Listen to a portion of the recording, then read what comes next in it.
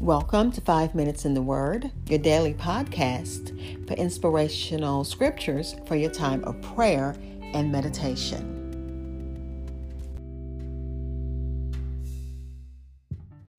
We are continuing Proverbs chapter 29, looking at verses 7 through 14 in the New International Reader's Version. God's Word reads, "Those who do what is right want to treat poor people fairly, but those who do what is wrong don't care about the poor. Those who make fun of others stir up a city, but wise people turn anger away.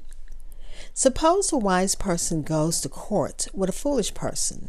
Then the foolish person gets mad and pokes fun, and there is no peace.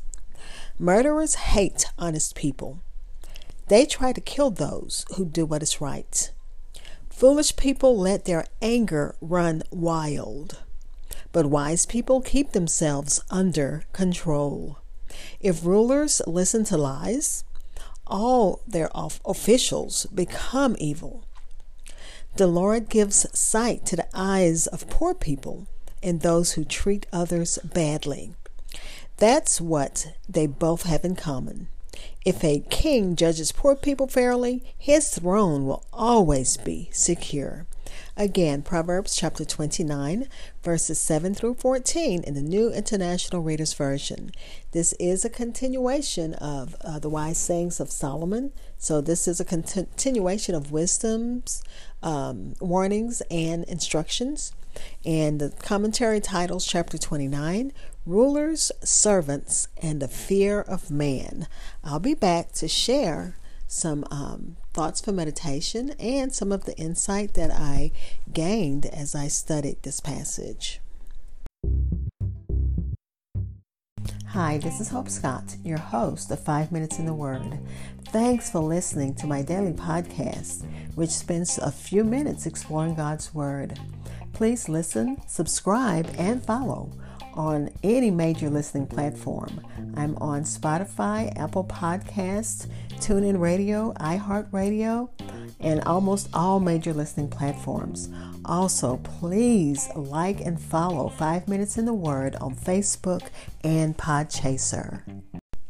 Again, we're looking at Proverbs chapter 29, verses 7 through 14 in the New International Reader's Version.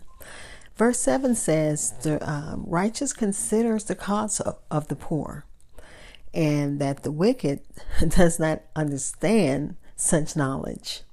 So Solomon is saying the wicked, those who are rebellious against God and his wisdom, can't even understand compassion because it doesn't directly serve their self-interest. So since it doesn't serve them, they can't understand it. And in verse 8, one of Solomon's favorite topics, the fool, the scoffer. And this time he says that this person, this scoffer, it says, those who make fun of others stir up a city. And the commentary says, in the family of fools, the scoffer, those who make fun of others are some of the worst offenders.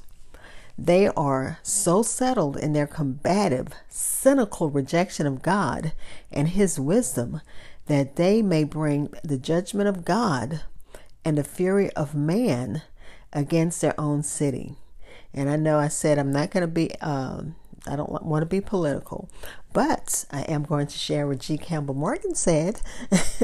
He said this psalm, which I'm going to read from the New International Version, mockers stir up a city, but the wise turn away anger. He said that would be a fine motto for engraving on the walls of the Foreign Office of any nation. So again, mockers stir up a city.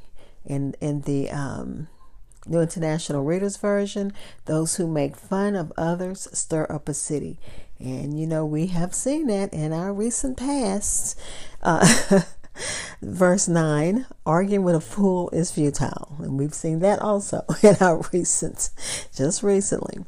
And rather than listening, they despise any reproof or instruction. This psalm should teach the wise person to be cautious when trying to argue with a foolish person. Verse 10 says, those who are given to violence and brutality, and the scripture calls them bloodthirsty, simply hate the blameless, because the life and message of the blameless convicts them, and because they hate all that the blameless stand for. And this example just puts it in perspective to me. It's by John Trapp gave examples of bloodthirstiness in history. And his examples reads, Charles IX of France, author of the Parisian Massacre, looked upon the dead carcass, that's the dead body of the admiral that stank by being long kept unburied, uttered this stinking speech. How sweet is the smell of an enemy's carcass. And the Queen Mother of Scotland, beholding the dead bodies of her Protestant subjects whom she had slain in battle, said she had never saw a finer piece of tapestry in all her life. That is bloodthirsty, where you don't even take human life into, it's a small laughing matter. That's bloodthirstiness. Verse 11 says that the nature of a fool is to think that everyone's interested in all of his feelings and that it's our obligation to listen to it. And this foolish person has no self-respect, self-restraint, nor courtesy toward others. Verse 12, when the servant sees the ruler can be influenced by lies, it encourages them to lie.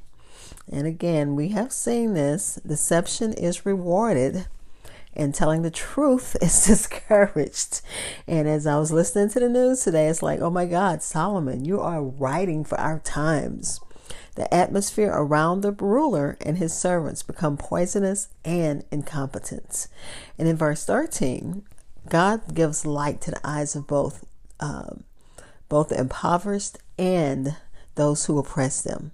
And again, this is another one of Solomon's favorite Psalms, that in God's eyes, we are all equal, not evil. We're all equal. No matter what we have, we're all equal in his eyes. And then verse 14, the king who judges truthfulness to the poor has a throne that's established in righteousness, faithful love, and justice. But evil and oppression will destroy it. And we thank God for rulers, not just kings. We don't have rulers, we have leaders. So we thank God for leaders who are righteous and who rule with integrity. Let's pray. Father, we thank you as we continue in the book of Proverbs. Today has been a day. There's lots going on in the news. And a lot of what Solomon has to say fits our times. God, your word is so relevant, and we know that.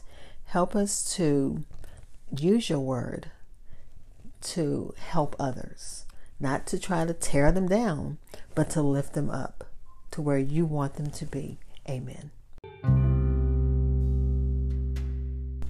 Thank you for spending time in God's word with me. Be blessed.